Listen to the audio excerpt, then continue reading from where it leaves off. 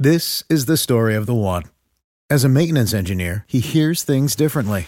To the untrained ear, everything on his shop floor might sound fine, but he can hear gears grinding or a belt slipping. So he steps in to fix the problem at hand before it gets out of hand. And he knows Grainger's got the right product he needs to get the job done, which is music to his ears. Call, click Grainger.com, or just stop by.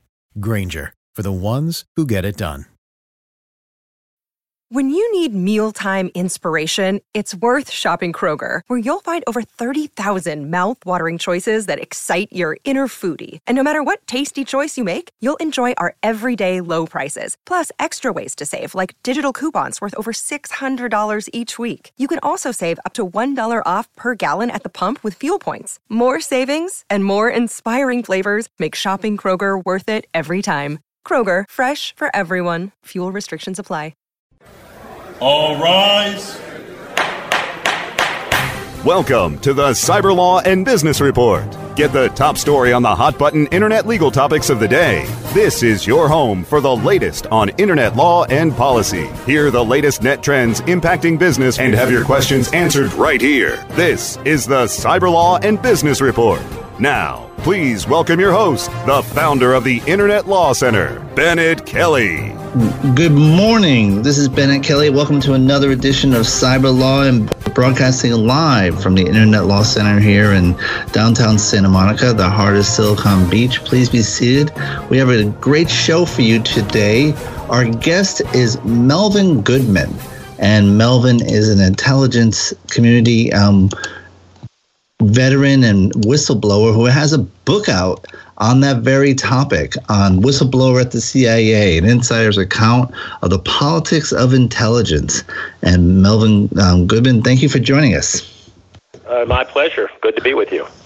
Now, your career spans a number of years. You actually have experience both with the Department of Defense and state, as well as the CIA. Why don't you kind of walk us through kind of a quick overview of your years with the government?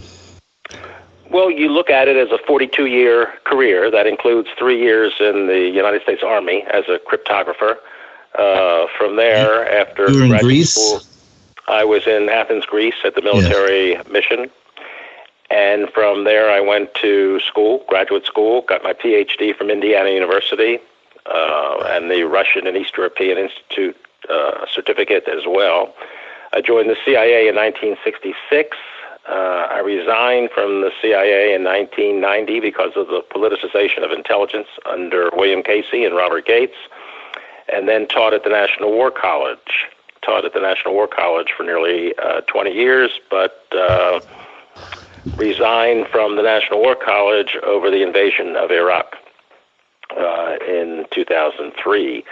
And also I served at the State Department in the Bureau of Intelligence and Research for a couple of years in the 1970s. So I have a good overall experience and understanding of the intelligence community from the standpoint of CIA, the Department of State, and the Department of Defense, and I know where the problems are, and the attempt to deal with that was the whistleblower book. I wrote an earlier book on the failure of intelligence in 2008, but the whistleblower book is much more personal, deals not only with the politicization of intelligence at the CIA, but the Senate Intelligence Committee hearings, which were highly politicized and partisan in 1991, and I only mention that because we're going through another period of politicization of the intelligence community and also the Senate Judiciary Committee when you look at the investigation of the Russian hacking and the possibility of a Trump connection to the Russian role.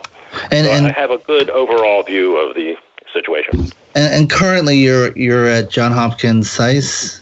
I teach at, not SAIS, I teach at Johns Hopkins University, where I got my bachelor's degree, and I'm also a senior fellow at the Center for International Policy, and I'm the national security correspondent for Counterpunch.org. So I keep my hand in on these matters. And so to go back in time, you first started working at the CIA from 66, and you were there from 66 to 74. and then you went to the Bureau of Intelligence and went back. Intelligence and Research at the State Department, right. Right, and then you went back to the CIA in 76.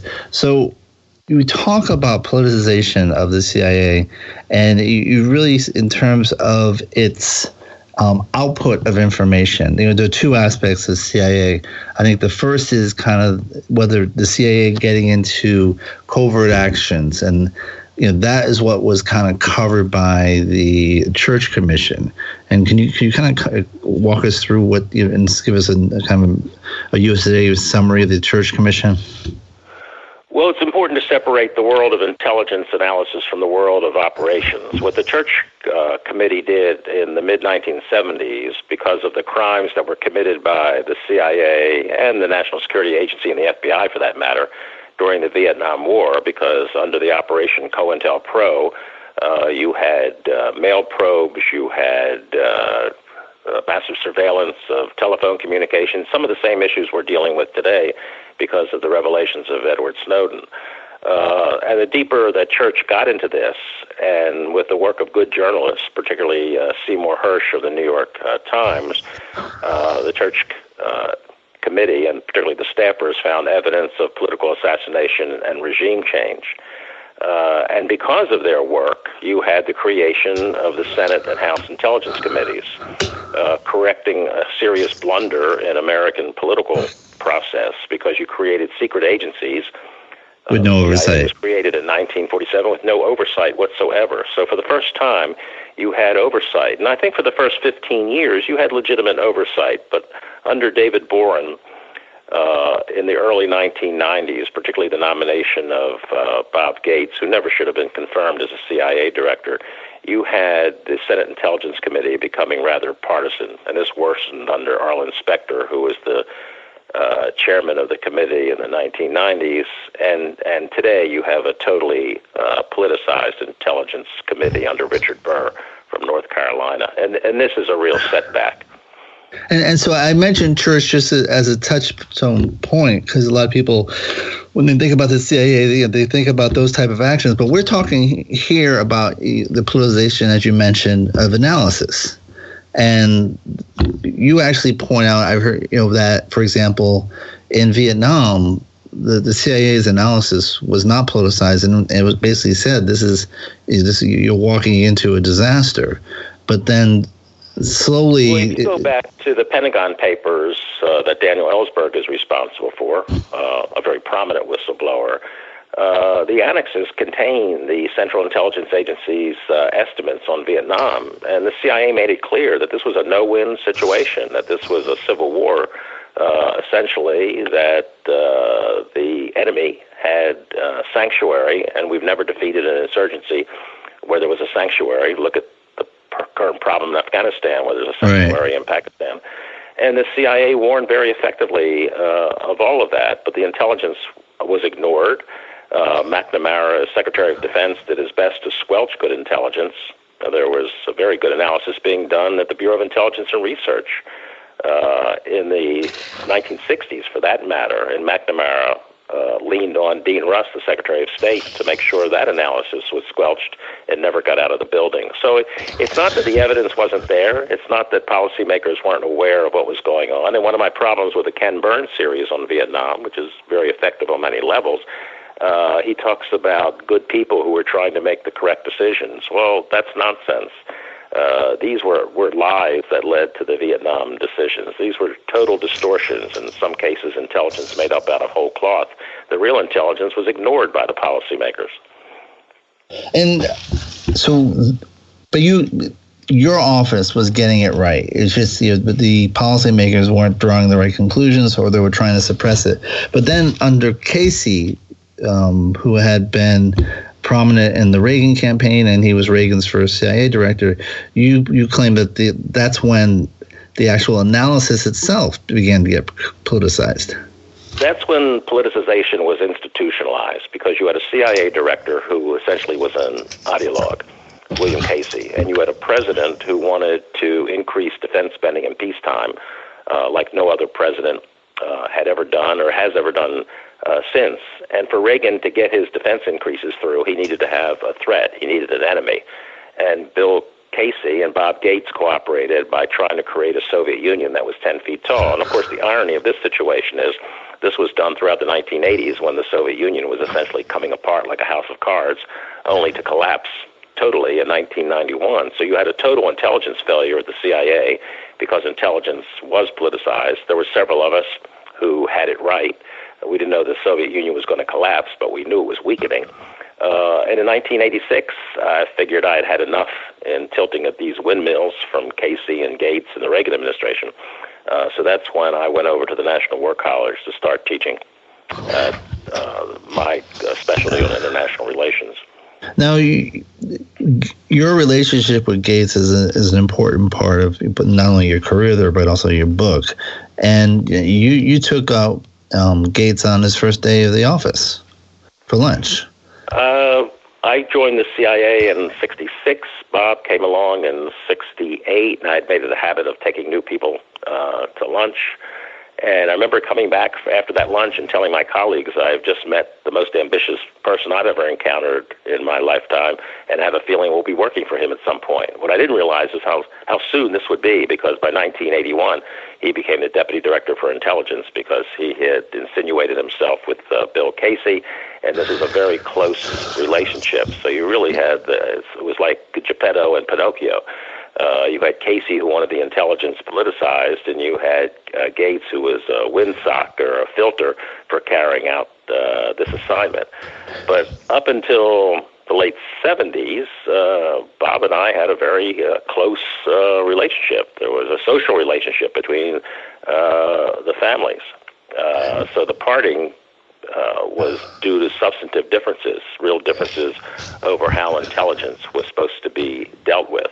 And my accusation against Bob was that he lacked a moral compass on these issues. So that's when the falling out took place. And this was not a small falling out. You actually testified against his nomination to be, what was the nomination you testified against him on? In 1991, he was nominated by George H.W. Bush to be the CIA director. And I was the leading witness against that confirmation. And so obviously that could not have gone well, I imagine.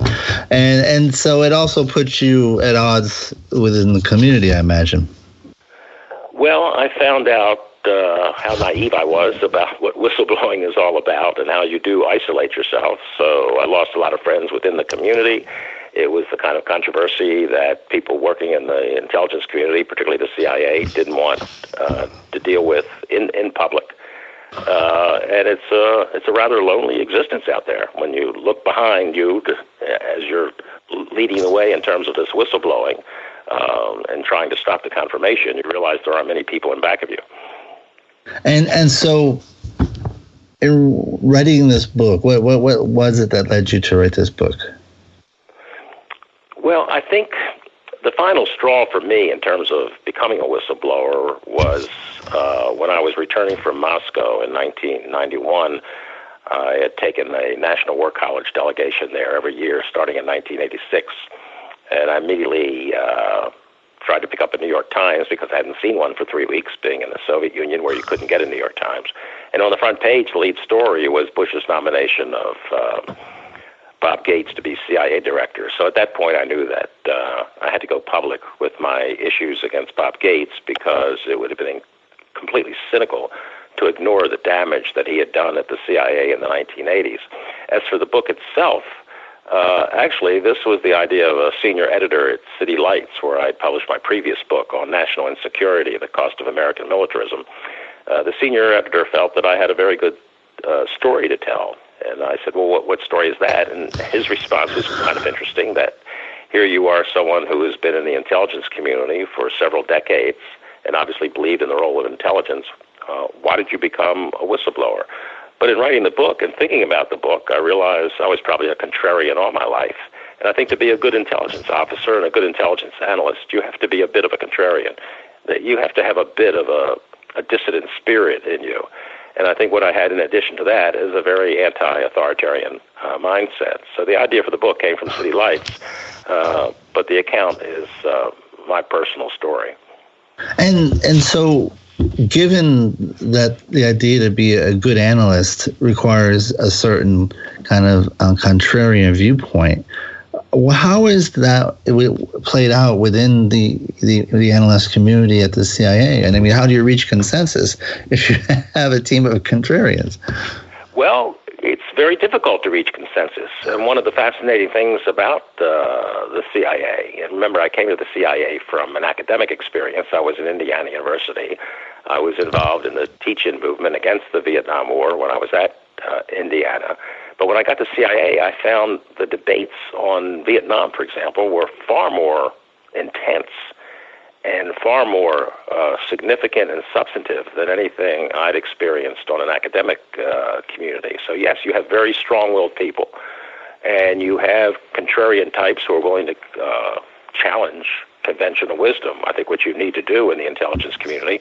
And it's not easy to come to these conclusions. So when national intelligence estimates are written, such as the ones on Vietnam in the 1960s, you leave a lot of blood on the floor in these battles. These are battles that are waged in a very personal and passionate way.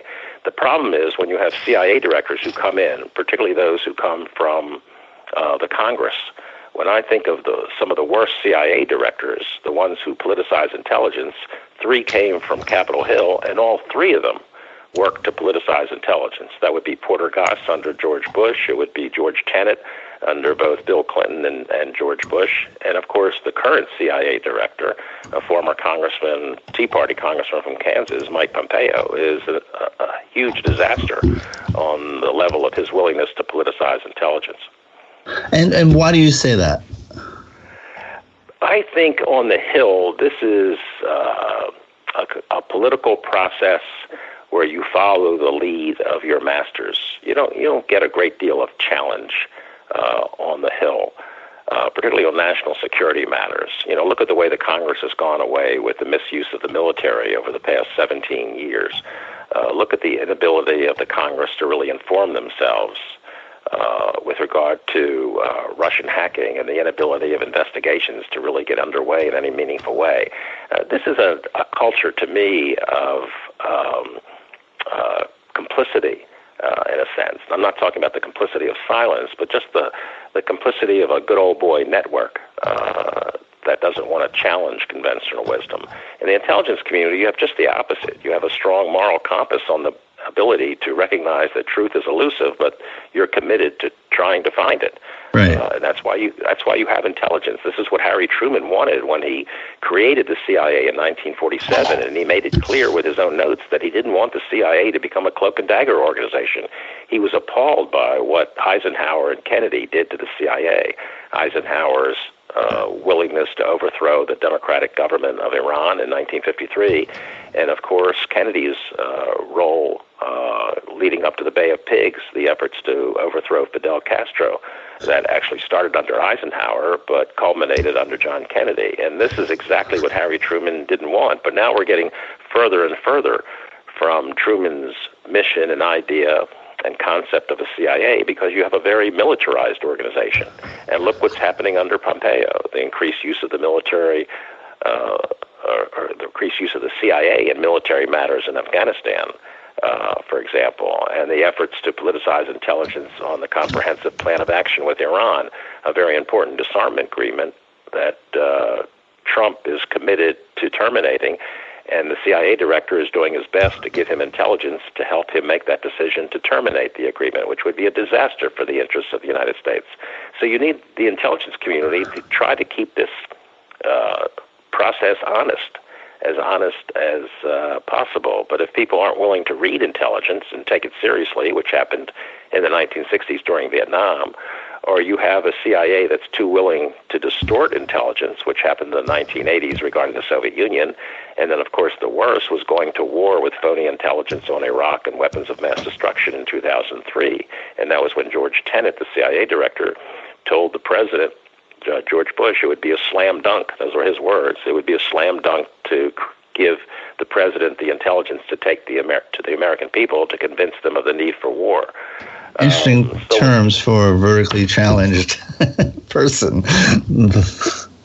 But I just want to go back and kind of put a coda on one thing you were saying about Truman. Your statements about the role, Truman's view of the role of the CIA and why it was founded, aren't just your assessment. You've actually read Truman's notes at the Library of Independence. Yeah, I gave a lecture at the Truman Library probably 2 years ago. They were doing an exhibit during the archive of materials on the intelligence communities. It was called Spies, Lies, and Paranoia, Truman and the CIA.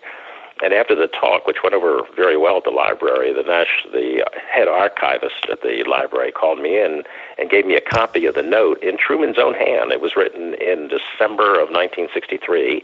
It eventually became an op-ed article for the Washington Post, maligning essentially what Eisenhower and Kennedy had done to the CIA, making it clear that he wanted the CIA to provide intelligence to policymakers, to avoid the problems of what happened in 1941 when we had good information on Japanese plans to use their military against the United States, and this intelligence didn't get in the hands of the right people. So he looked at the CIA, and the importance was the word central, in terms of a central intelligence agency, which made sure that intelligence collection and analysis got to the right people. And as I mentioned earlier, what he didn't want, and he said this in his own hand, I don't want this to be a cloak and dagger organization. Well, if you look at the history of the CIA, it's been dominated by cloak and dagger efforts. Not that they were designed by the CIA, because if you look at all the horrors of the CIA, I think of the Operation Ajax against Iran in 1953, or the Bay of Pigs with regard to Cuba in 1961, or the killing of Lumumba, and that led to the emergence of Mobutu, the worst tyrant in the modern history.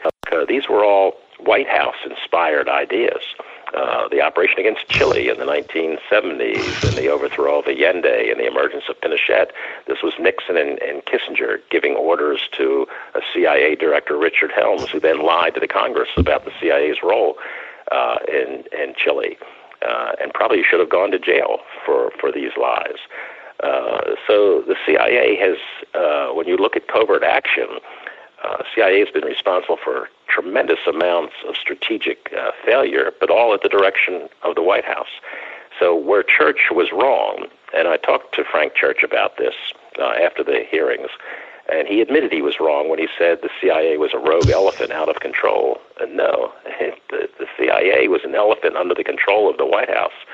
So when you look at what he called rogue behavior, this was CIA ordered to commit these actions and these policies by presidents and their national security advisors. That is where the real problem is. They were out of control. Well, it was White House. I love the title of David Halberstam's one, Vietnam, the best and the brightest. These were the best and the brightest. Under Johnson, it was the Rostow brothers. Under Kennedy, it was the Bundy brothers. Sort of, the New England patrician establishment that had no idea what war was about, but committed the United States to war to much great a degree, and then committed the CIA to these covert actions and to these acts of political assassination. And Church, to his credit, this is what he was trying to stop. He was trying to limit the use of the CIA in his fashion, and at one point, political assassination was banned.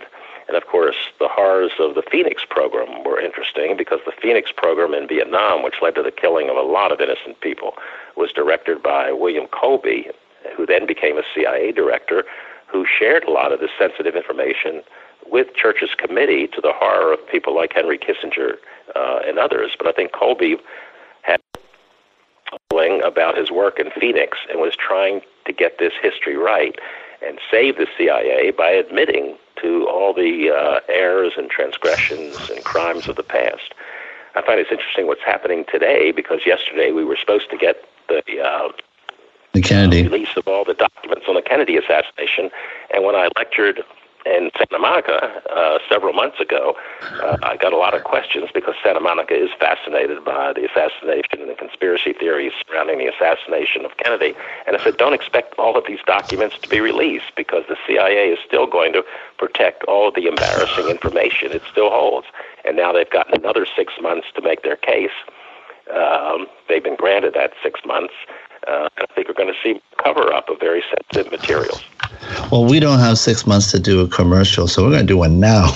But when we come back, we'll have more on Mel Goodman's whistleblower at the CIA after these messages.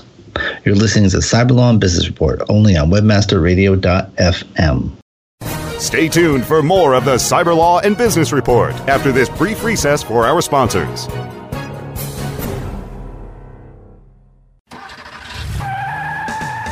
Are you looking for the best in WordPress speed, security, and scalability? WP Engine is a digital experience platform for WordPress, powering digital experiences for large brands around the world. With easy-to-use site management tools and powerful do-it-your-way development features, WP Engine gives you the flexibility to build it your way. Improve your SEO and conversion rates with a faster site on WP Engine. Learn more on WPEngine.com. There are those who dedicate themselves to a sense of honor, to a life of courage, and a commitment to something greater than themselves. They have always defended this nation and each other. They still do. The few, the proud, the Marines.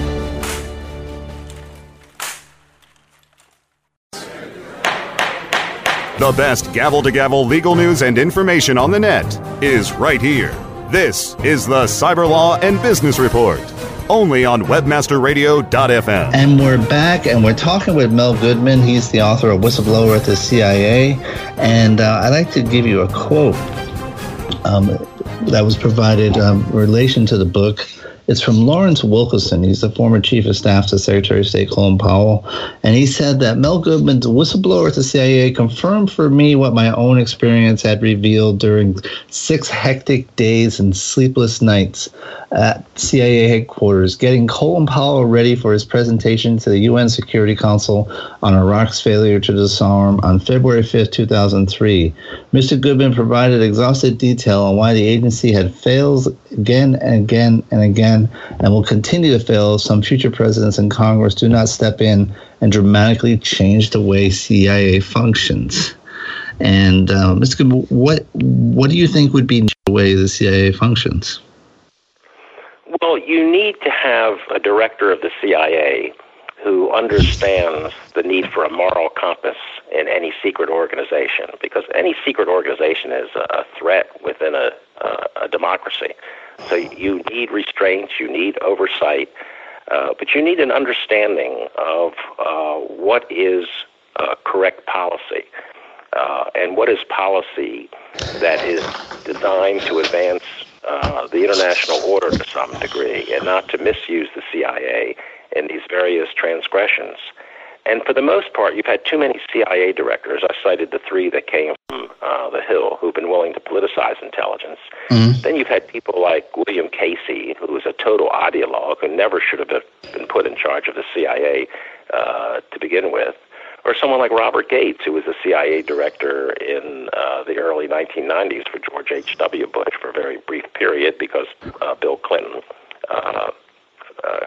forced him to resign as soon as he was elected. But you haven't had, in the last 30 years, CIA directors of any real stature, of any real prominence. Even the ones who possibly could have done a good job, I think, were tired bureaucrats. I would put Leon Panetta from... That's what I was wondering about him. In that category. He was a huge disappointment because Panetta is someone who served the country so well in the 70s and 80s and even the early 90s, but by the time he got to the CIA for Barack Obama, he was a tired bureaucrat. Or you got someone like Jim Woolsey, who was essentially a right-wing ideologue, even though nominally a member of the Democratic Party, but Bill Clinton said that he needed someone on the right to stand up to the military-industrial establishment. So you've never had that tough-minded individual who I think was somewhat progressive in his ideas about American national security policy and who really understood the value of strategic intelligence as opposed to strategic operations. And I thought the one place where the CIA has never looked for a leader is to the State Department, where you've had people who are experienced in policymaking and understand the need for good intelligence to support policy.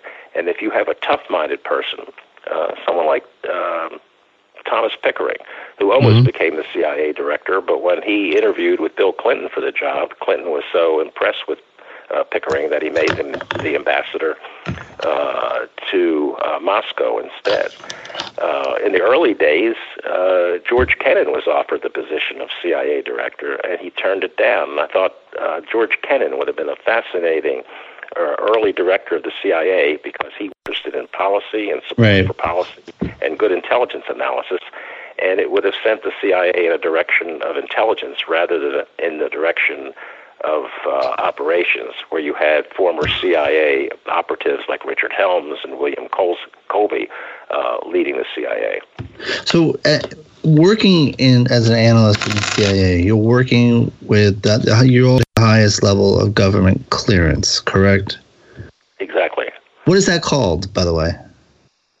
Well, it's called code word clearances. Now, everyone has a top secret clearance, but then you have special categories of intelligence collection, the special categories from the National Security Agency, sort of the intercept capabilities, communications intercepts, signals intercepts. Then you have special code word clearances for satellite photography. These are extremely sensitive materials that go way beyond what the State Department refers to as confidential, secret, or top secret. This is where the real sensitive intelligence is. And in many cases, it's extremely valuable for understanding conflict in the third world or the possibility of military confrontation throughout the global community. This is what is fascinating about working in the intelligence community. And it was with a great reluctance that I left the CIA, being a news junkie to begin with, to have access to the news before it happened. The photography, exactly. It makes it a lot easier to read the newspapers on a daily basis because you know what's within the bounds of reason and what is extremely unreasonable. So you have a way of separating news from so-called fake news. So when you leave that intelligence community, you leave a lot behind. Well, one question I have, though, is given that you have this ultra high level of top secret clearance, but you have to go home and have dinner with your family and be a parent. You have friends that you gather with, but you can't say anything about the world that dominates most of the hours of your day. Does that take a toll at all, or? No, not at all. I think it takes a toll on people who are operatives who have cover jobs and sometimes cover names who can't even reveal that they're actually with the Central Intelligence Agency. But for someone like myself, most of the years that I worked at the CIA, I also lectured to academics. I taught courses on the CIA at American University. I taught at the University of Virginia. I taught at the University of Connecticut when I took a sabbatical. And I had no trouble talking about international relations. What I didn't do, talk about sources and methods. I didn't give away the names of people who provided sensitive information. I didn't get into the methodology of certain operations when I had some knowledge. But in terms of talking about international relations and talking about the blunders of U.S. policymakers in the international community, I had no problem with that whatsoever. Now, let's go into a kind of a controversial topic that seems to be likely to resurface given the way Donald Trump campaigned and his number two person at the CIA, and that's the question of torture.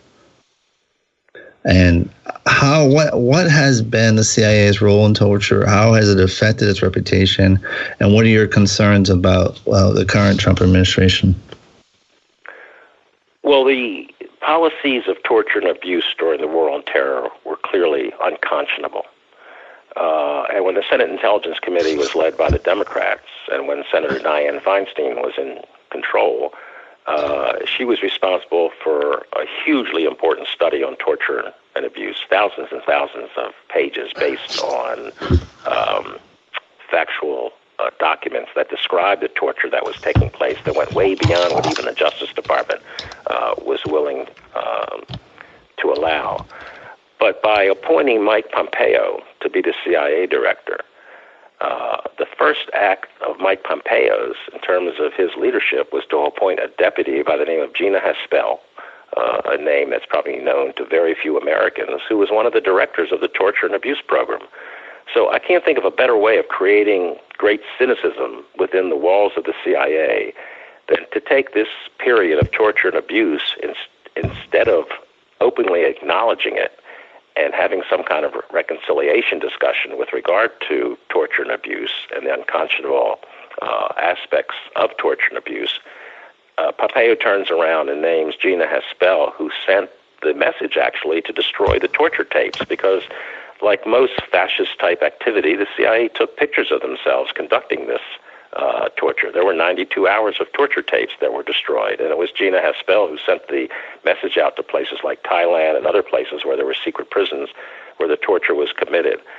And now you have a new Inspector General of the CIA, and I noticed in his testimony the subject of the torture and abuse memo came up, and he actually said he's never read it. So what you have now under the new chairman of the Senate Intelligence Committee, Richard Burr, who never supported the work of Dianne Feinstein to begin with, he's recalled all of the copies of the torture and abuse report, including the 2 copies that were left at CIA with the director and with the Inspector General. And this will be a document that will probably never see light of day. You know, it's bad enough that I've been waiting 54 years for the documents on the Kennedy assassination. I don't know how long we're going to have to wait to get this torture and abuse report. And now that you have a deputy named who was involved in torture and abuse and a president who believes in the utility of torture and abuse, I think there's a very good chance we could restore these policies. We could resume these policies. And they're unconscionable policies that never should have been addressed or committed in the first place. And the issue of torture, you know, from Napoleon, generals like Napoleon, General Washington, even Colin Powell have said, you know, torture doesn't yield anything good. It really doesn't give you any demonstrable intelligence that you can rely upon, and more importantly, it just gives something to the opponents to energize them that, hey, these guys are committing torture. Well, it makes it a lot easier for insurgents or terrorists or any kind of group that's hostile to the United States to conduct their own torture against Americans who come into their grasp. And again, if you talk to FBI interrogators, and they're the real professionals at this kind of interrogation, they will tell you that torture is totally counterproductive, that the best way to get good information from individuals is to try to psychologically and substantively co-opt them in some fashion. And torture does just the opposite. It leads to a lot of wrong information and false information, because people will say anything to stop that kind of torture and abuse in most cases. So it doesn't get you factual material. And there's no evidence whatsoever, despite the distorted movie on this subject. Was it Zero Dark? Oh, yeah, Zero Dark 30, yeah. That created the impression that torture and abuse worked. That was a total lie. There was no evidence of any material that we ever gained from torture and abuse that had anything to do with stopping a terrorist attack or giving us real information on a terrorist attack. It was a policy that never should have been done, even if it had provided good intelligence. There should have been one adult in the room at the CIA when they sat around George Tenet's desk. He was the CIA director, and John McLaughlin, his deputy. Someone should have said, you know, boss, this is really a bad idea, and it's not something the CIA should be doing. But we don't know of any individual. You know, that's where we needed a whistleblower. And the only person who talked about torture eventually was a gentleman by the name of John Kerry, who ended up in jail for several years. He was jailed because he gave the name of a clandestine operative to a journalist who never used the name in one of his articles. But the real reason the government went after him is because he was the first CIA person to talk about torture and abuse in a negative way. And so if torture has been shown to be counterproductive and never really yield any actionable intelligence, well, why is it that you have all these people pounding their chests saying, you know, we need to do torture? Well, to me, it's like civilians who've had no exposure to war who think that the use of military force is a good idea. when every time we've gone to war, it was always the generals who gave the arguments for real constraint. So again, it's people who are not exposed to this kind of battlefield or to this kind of psychological terror who think that you can really gather information this way. And I think a lot of it in terms of someone like Dick Cheney, who was a big supporter of torture, or Donald Rumsfeld, it was really the arrogance of power. We have the means to conduct this kind of activity, and we're going to go to the mat. We're going to take the gloves off, in Dick Cheney's word, or go to the dark side, which is another expression that I associate with Dick Cheney. Right. He's one of the real evil influences in this entire period. But you had people at the CIA like George Tenet and John McLaughlin who were in a position to challenge it, who were in a position to resign. But instead, they were too busy falsifying intelligence to get us into war in Iraq by saying, yes, it would be a slam dunk to create this intelligence, and then someone like John McLaughlin, who is used by MSNBC as a commentator on the CIA, which is really an absurdity, he's the one who gave the slam dunk briefing to the president and to the vice president, which had all sorts of false information on it, Iraqi weapons of mass destruction, which didn't exist. We're going to take a short break. When we come back, we'll have more on this topic. You're listening to Cyber Law and Business Report, only on webmasterradio.fm. Stay tuned for more of the Cyber Law and Business Report after this brief recess for our sponsors. Do you look at the task of ranking your site at the top of the search engines like you would climbing the top of Mount Everest? It doesn't have to be. TopSEOs.com knows how hard that climb can be, and they can make top ranking a reality. Top SEOs sends you to only the right search vendors and agencies that they know will work for you. Since 2002, TopSEOs.com has reviewed and researched the best search engine marketing agencies and solutions providers. Don't risk the cost of falling off the proverbial peak of search rankings. Let Top SEOs give you peace of mind. TopSEOs.com, the independent authority on search vendors. Looking for a better way to get more traffic and interaction to your Facebook page? Imagine Facebook interactivity on your page like you've never seen. Introducing your new Facebook marketing fix, ZoSocial, the new and revolutionary way to easily manage and automate your Facebook contests and sweepstakes. Create a fun, easy-to-win contest by writing a simple Facebook post. Watch your post go more viral and generate loads of interaction. Track your traffic and generate email lists with ease. ZoSocial is mobile-friendly and complies with Facebook Terms of Service. Let ZoSocial give your Facebook page some flash today. Zoom over to ZoSocial.com. The best gavel-to-gavel legal news and information on the net is right here. This is the Cyber Law and Business Report, only on webmasterradio.fm. And we're back and about whistleblowing with Melvin Goodman, who's the author of Whistleblower to the CIA, an insider's account of the politics of intelligence. I've had a continuing discussion on torture. There's a couple of things. One is that the irony is that we won, the Soviet Union collapsed, and we were the victors. And here we were in the 90s or 2000s in Iraq. We were using the Soviet interrogation manual. And that in itself it tells you something. We won because we were a better system. Yet here we were debasing ourselves, acting just like they had. Even worse, we were using the Freud enhanced interrogation measures, which was out of the Third Reich book in terms of how they describe torture and abuse, enhanced interrogation measures.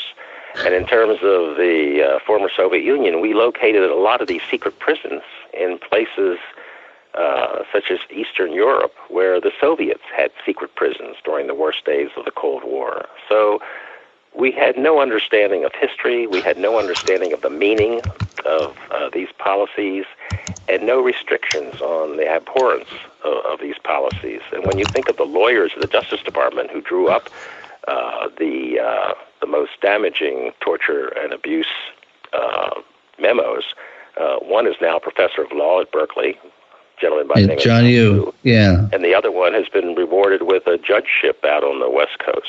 Bybee. Yeah. And Bybee, exactly. These people are rewarded. And someone like John Kiriakou, who talked about torture in a critical way, he goes to jail. There was actually a bar complaint made against you, and I don't know what came of it. I guess I could look it up, but I'm not aware of really anything happening. I'm not aware of any real punishment. Yeah. Now, on the faculty at Berkeley, I thought that is his punishment. Some might argue. Now, we're now in this new age of the Trump era, and this is weird relationship between the president and the intelligence community. And what does that mean to have a president who is openly hostile to the findings of the intelligence community? Well, I've never seen a president-elect, actually. Before he was even inaugurated, he declared war on the CIA and compared the CIA organizations in Nazi Germany before and during World War II. And I think by sending Mike Pompeo out to the CIA, that was his way of punishing the CIA. And frankly, I thought that, and this is a certain irony here, I thought that Trump, to really anger the CIA, was going to release all of these documents, including the ones that are going to be very embarrassing to the CIA. But he did listen to Mike Pompeo and gave the CIA 6 more months to obfuscate this issue. But it creates serious problems in terms of a president having to rely on CIA intelligence in times of crisis. My own experience has been, the CIA has created good intelligence. They've been responsible for bad intelligence. There have been intelligence failures. But when you're in a crisis or when you're leading up to a crisis, CIA intelligence is, to me, the best that's available in Washington. When you look at the 17 agencies that make up the intelligence community, it's the CIA intelligence that I think is the most thorough, the most substantive, and often the most objective. So at some point, if he's going to want to go to war against North Korea or against Iran, and frankly, I don't know why he would want to terminate the nuclear accord with Iran unless he wants to justify a war at some point, he's going to need CIA intelligence. He's going to need to go to the Hill with good intelligence. He doesn't want to leave himself open to criticism from the intelligence community. So it's going to create a problem for him in a political way. It's going to create a larger problem for the country in terms of creating cynicism about the value of intelligence and the importance of intelligence collection and analysis. So I see nothing but unfortunate consequences stemming from all of this. And what about the whole allegations concerning Soviet collusion? Do you think there's there?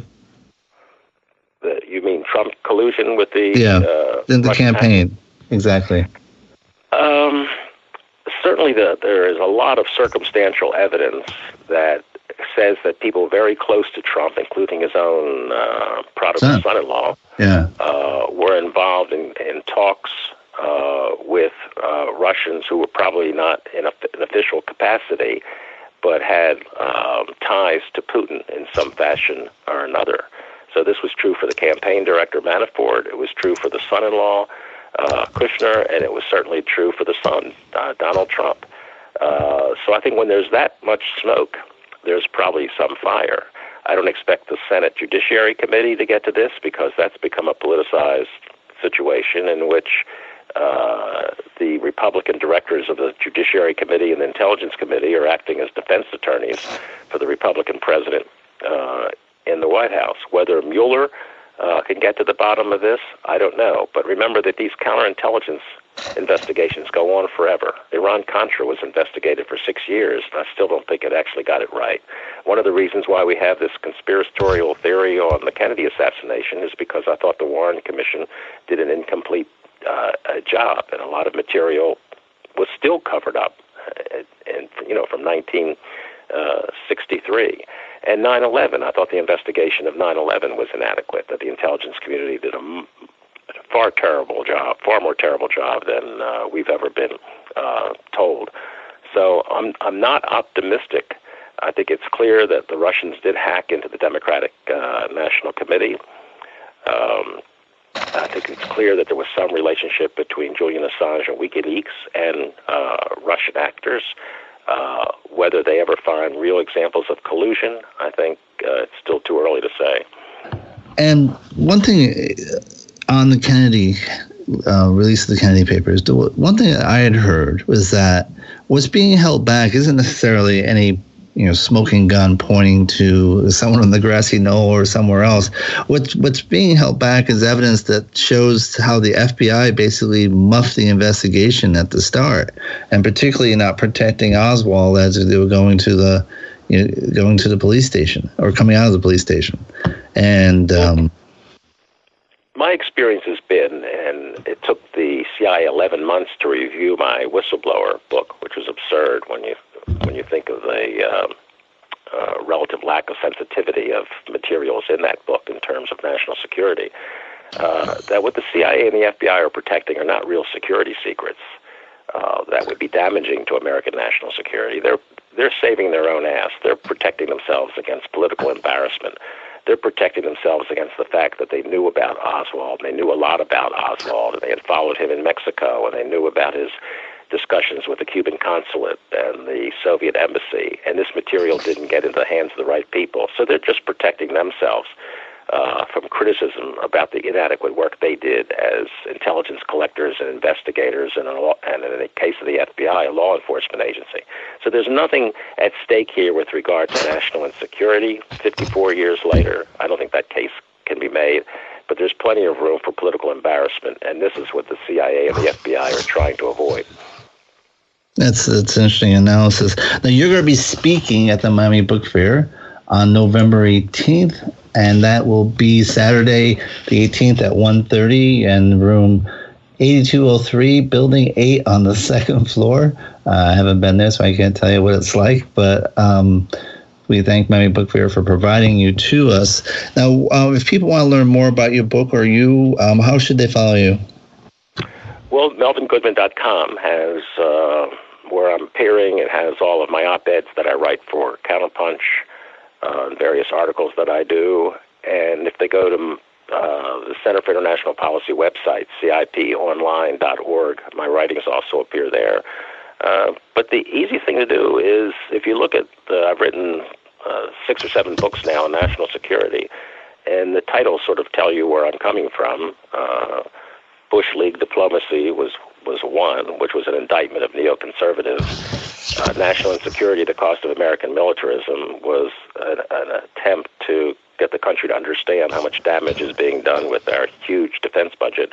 And, of course, the CIA, the failure of intelligence, decline and fall of the CIA in 2008, and this current one, whistleblower at the CIA, that just came out this year, I think is a picture that I present that I don't think you're going to find in the mainstream media on a regular basis.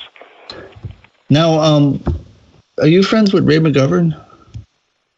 Ray and I go back to the mid-1960s. Because he's a prominent critic as well. He's a prominent critic. I don't agree with all of his criticism, and that's why I've never joined the organization. But that gives you an idea of how cantankerous intelligence types are when it gets down to matters of substance. And so, are you working on any other book now?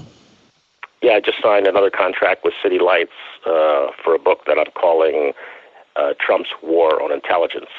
But I'm not dealing with just the intelligence community. I think what Trump is fighting is a war against anyone who collects facts, anyone who's seeking knowledge, anyone who's looking for intelligence, whether it's in climate control and environmental issues or scientific issues or traditional intelligence issues. What's happening now is, I think, disastrous for this country. And I think the problem is not so much Trump. I think he's a symptom of a greater crisis in this country where this incredible cynicism led to 63 million votes for a man who's obviously, as Senator Corker would say, not competent or qualified to be president of the United States. These are terrible times. Indeed. And your publisher is City Lights. They're the ones that own the City Lights bookstore in San Francisco? Yes, it's a wonderful place. to publish a book because you feel like you're part of the City Lights family. They have a great history of producing, very progressive books on political issues. They did my book on national security. They did the whistleblower book, and they'll be doing the Trump's War on Intelligence book. If you're in, out in a year or so. And if you're in San Francisco, it's definitely a place you have to go. It's a famous bookstore. Well, I want to thank you very much. It's been a pleasure having you, and best of luck to you at the Miami Book Fair. Look forward to your next work. And Melvin Goodman, author of Whistleblower at the CIA, An Insider's Account of the Politics of Intelligence. Thanks again. Thank you for the opportunity. And that's all we have for today. This is Bennett Kelly. Be sure to check out our show notes with information on Mr. Goodman and the book at cyberlawradio.wordpress.com. In addition, follow us on Twitter at cyberlawradio and check out the Internet Law Center, internetlawcenter.net. We're a full-service Internet law firm. Until next week, this is Bennett Kelly from Santa Monica saying have a great week.